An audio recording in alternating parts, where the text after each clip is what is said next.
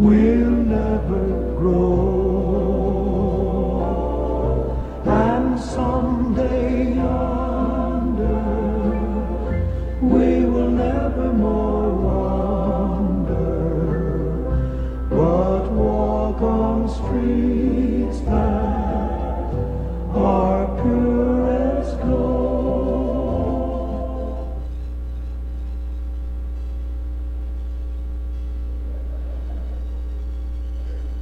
That was terrible. Morning. Can you hear me? I think I was like really quiet earlier. Can you hear me? All right. So this morning we are finishing our series on love God, embrace beauty, and live life to the fullest. In the first couple of weeks, we looked at the idea of what does it mean to love God, and the idea that the first week we went through loving God means struggling with God. We looked at Jacob and what it meant to wrestle with God, and how we are called to be a people that, it might not be pretty, but God desires authentic, real, honest faith in real life. The wrestling with God is a lifelong journey. And then the second week, we talked about what it looks like to struggle alongside God. And maybe you remember that we looked at the word sa'ak, and the fact that sa'ak means cry, that God hears the cry of the oppressed. And what it means to struggle alongside God is that we are working towards liberation. And that is our trajectory as people of faith. And then 2 weeks ago, we looked at embrace beauty. And what are the moments where we have felt most alive? What did it look like? What did it taste like? What did it smell like? That this life that we have been given is connected with memories, and God wants us to embrace every aspect of that good life. And we're wrapping up this week with live life to the fullest. And what does that mean? Because all of these are very interrelated. And today we're going to look at an aspect that may be sometimes forgotten or overlooked when we think about what does it mean to be people of faith. So before we get going, let's pray.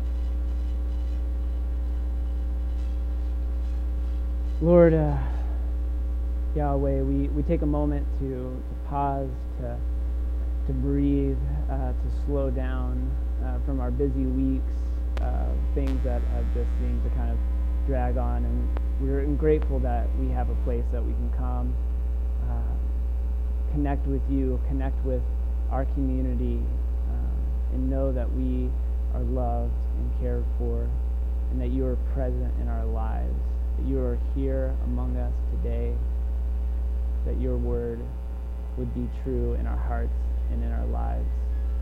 We're incredibly grateful. In Jesus' name we pray. Amen. All right, before we get going, we like to sometimes have a little conversation. Just like the prayer time, we like to talk things out when it comes to the sermon. And so I want you to turn to a neighbor, 2 or 3, and talk about what do you think of when you hear the phrase eternal life? All right, what do you think of when you hear the phrase eternal life? All right, take a couple of minutes and then we'll come back.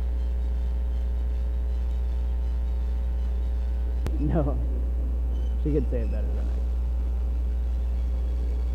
I. All right. What do you have for me? You might want to kick us off. All right, Rose. Yeah. What? Give us the Cliff Notes version.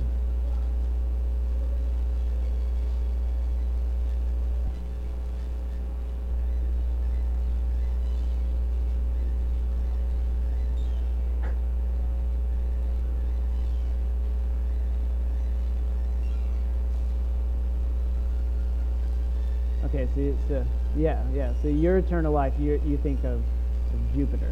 All right, what else? Yeah. All right. It's good to know. All right.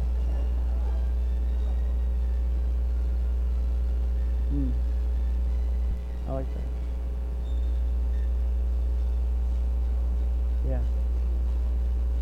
Yeah, that's a good thought. Did everybody hear that? He said it's our footprint that we leave behind and what we've passed down to the generation below us. That's good. One more. Does anybody else want to? Jenny?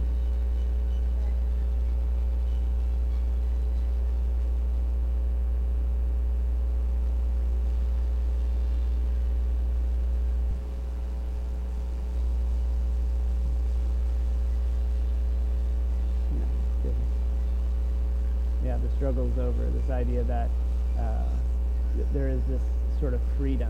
I want to read the part of the song that we heard right at the beginning from Elvis. Says, in part, I'm satisfied with just a cottage below, a little silver and a little gold. But in that city where the ransom will shine, I want a gold one that's silver lined. I've got a mansion just over the hilltops in a bright land where we'll never grow old, and someday yonder we'll never more wander, but walk on streets that are purest gold.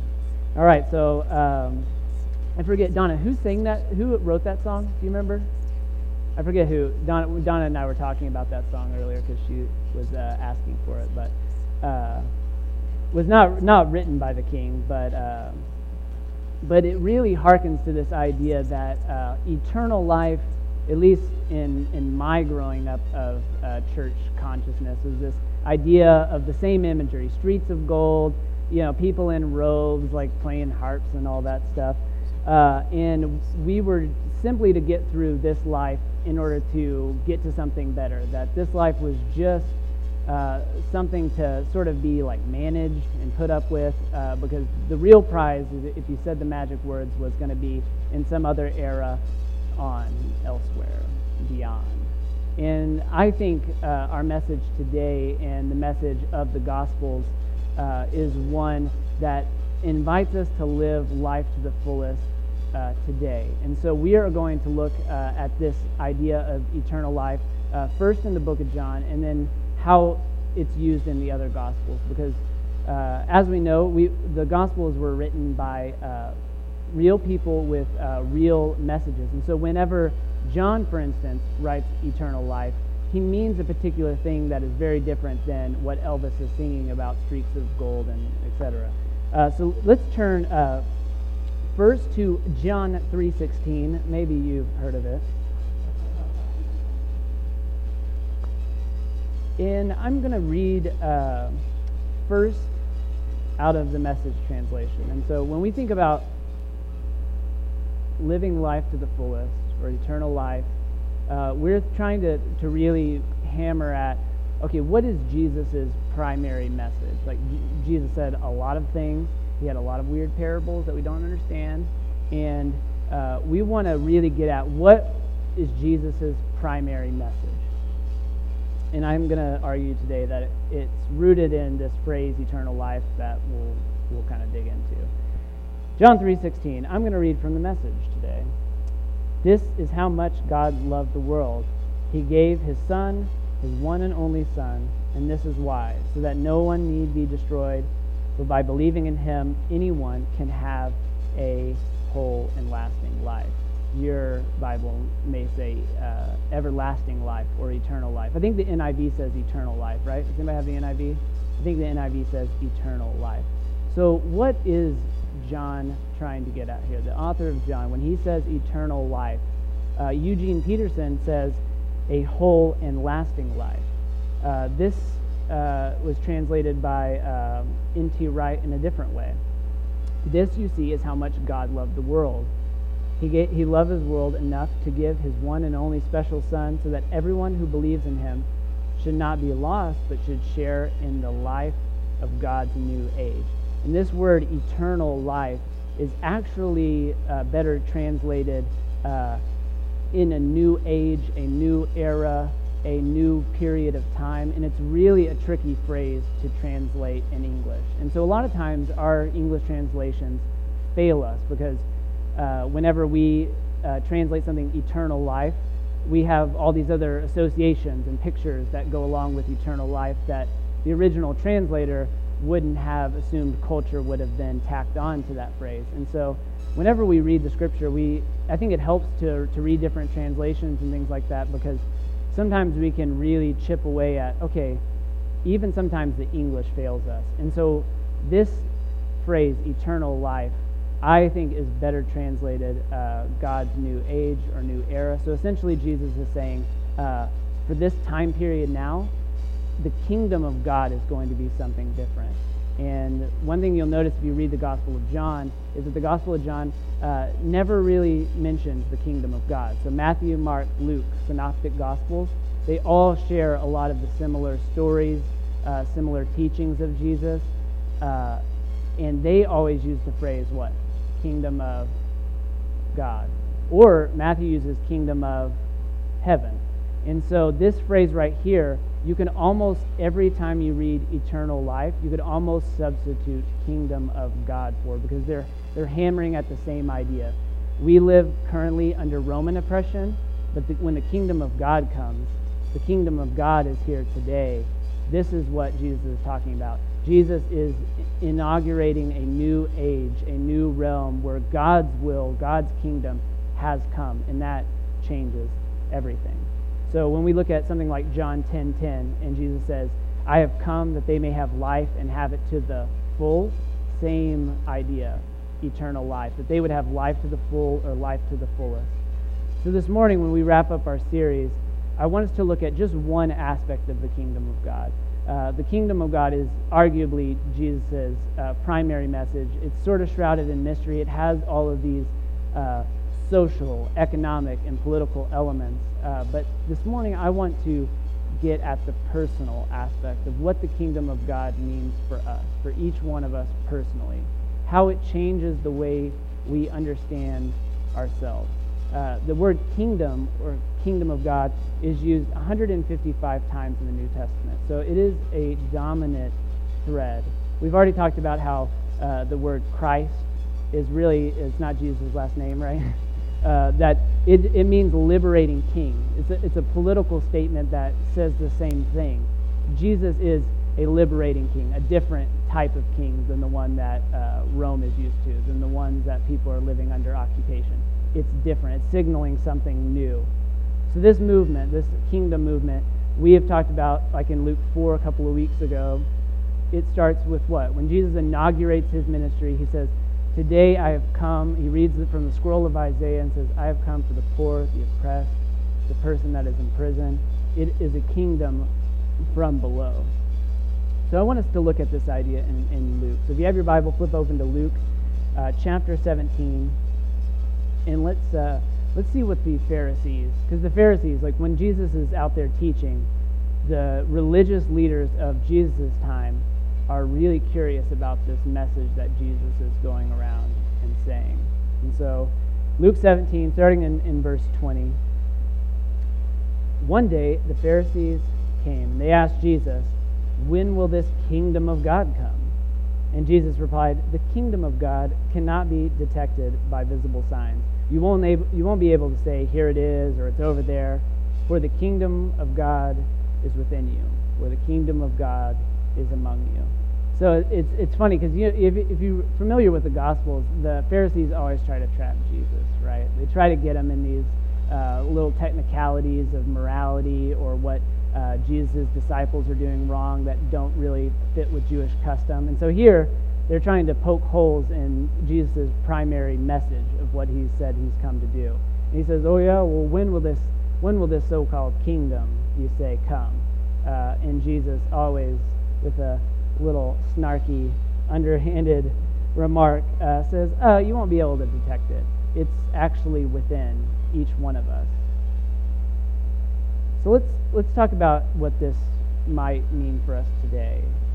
We've talked at length about Roman oppression and domination structures that existed at the time of Jesus. And here the Pharisees, who are a part of another domination structure, like we talked about with the widow a couple of weeks ago, where the widow comes and she gives all that she has, and Jesus says, you're taking advantage of this poor old widow.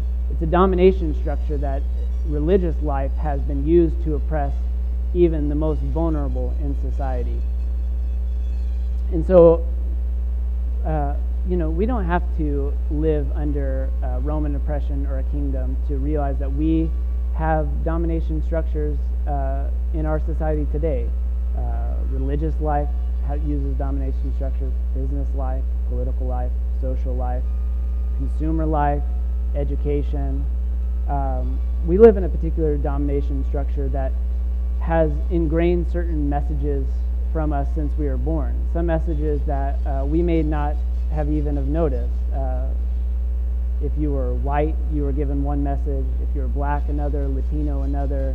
Asian American, another. LGBT, another. If you were short, too tall. We've been ingrained by domination structures in many different ways, and they all go to the same thing. You're lacking in X area. That you're not good enough, you're not rich enough, you're not skinny enough, your skin isn't smooth enough, you're not fast enough, you're not strong enough, you're not funny enough, you're not secure enough, you're not smart enough, you're not well-traveled enough, you're not accomplished enough. Buy this, read that, take this, complete that, give this. One of our domination structures is trickle-down self-worth. The message is that if you participate in the system more, you will eventually reap the benefits. You will eventually be enough. But this is not the message of the kingdom of God. Jesus, the liberating king, is the one that comes on behalf of the poor, the oppressed, the last. It's a very different structure. It's not trickle-down self-worth. Jesus' love, God's abundance, begins from the bottom. It blooms from within. The kingdom of God is within. The first word God speaks on you is loved. Jesus' first original word in the Gospel of Luke is today. The kingdom of God is here today. The kingdom is here, right now, present. It's within. Because today, you are enough. We are all enough, just the way you are. Do you see how when we read the message of Jesus as liberating king, our worlds have to be changed because we don't see ourselves any longer participants in domination structures. We operate within a different system. And this is why, for the early Christians, it was so profound to have a message that said, no, you don't have to be participants in this domination structure of Roman occupation or Jewish religious life. The kingdom of God is within. It's wild. It's untamed. Like we say in Acts, the wind blows where it wants. The kingdom of God cannot be pinned down. Jesus starts the Beatitudes with, "Blessed are the poor, for theirs is the kingdom." First beatitude, "Blessed are the poor, for theirs is the kingdom." The kingdom of God is like a treasure hidden in a field where someone found and hid, and then in his joy he goes and sells all that he has and buys the field. It's not a domination structure. The kingdom of God is like a merchant in search of fine pearls, and on finding one of the pearls of great value, he went and sold all that he had and bought it. The kingdom of God is like a net that was thrown into the sea and caught fish of every kind, and when it was full, they drew it ashore, sat down, and put the good into baskets and threw out the bad. We cannot live life to the fullest until we first understand that God's message for you and for us is that you are enough, that you are loved today, here, not in 3 years with a degree, not you in a few months with some more cash, not you with some more security or a better retirement plan. You here today, now. Has anybody ever watched Mr. Rogers? Yeah? Mr. Rogers? I want to close the day with a clip from Mr. Rogers that I think captures the heart of this message really, really well. Let's watch. Anyway, I had surgery earlier this summer because I have pain in my stomach called autonomic dysreflexia, and I just... What was that word? Autonomic dysreflexia. I'm not exactly sure what it means. But you sure can say it. Yeah.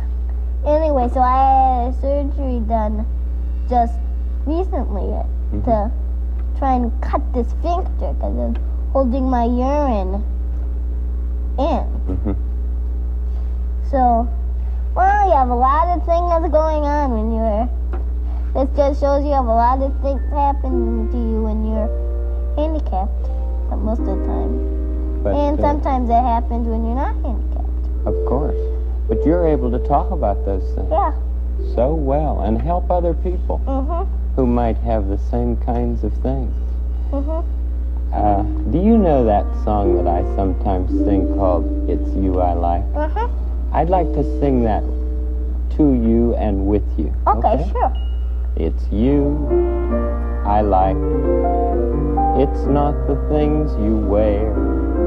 It's not the way you do your hair.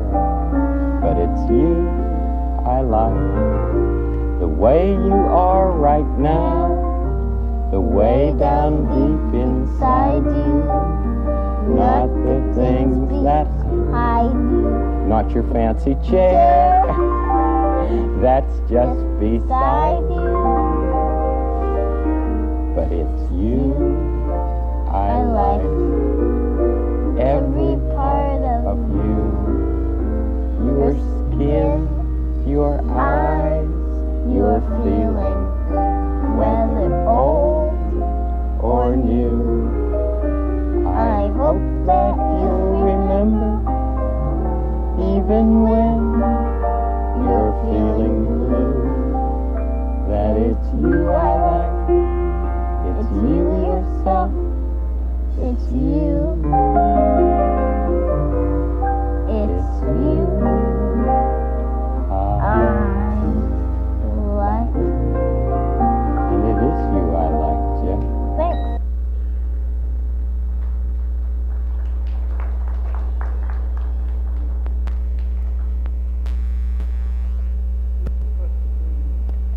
Yeah. Mr. Rogers. So when we think about living life to the fullest, embracing beauty, loving God, all three things that are interrelated, it comes from a place like that, right? It comes from a selfless love that speaks, you are loved just the way you are now. And that's how we go out into the world in love. Even when our work is stressful, or we have all this stuff that we need to do, and we have all this stuff that society says we need to buy or to complete, that this is our foundation. This is where our lives are rooted in. Pure love. That this is the word that God speaks unto us, and then that love is then comes forth from us. And it's sometimes just as simple as that. Let's close in prayer.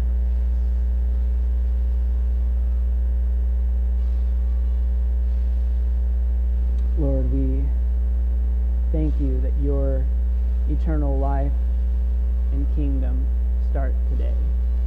That it's not something that we have to wait on, but that we get to experience today. That you invite us to love our neighbor, to embrace beauty, to savor good food, good friends,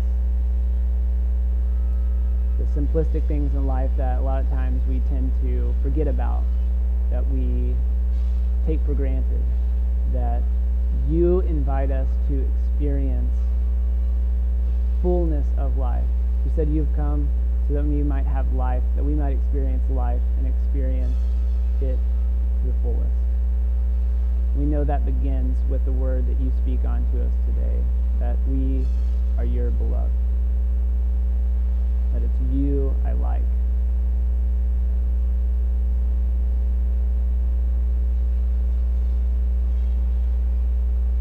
Your kingdom come on earth as it is in heaven. In Jesus' name.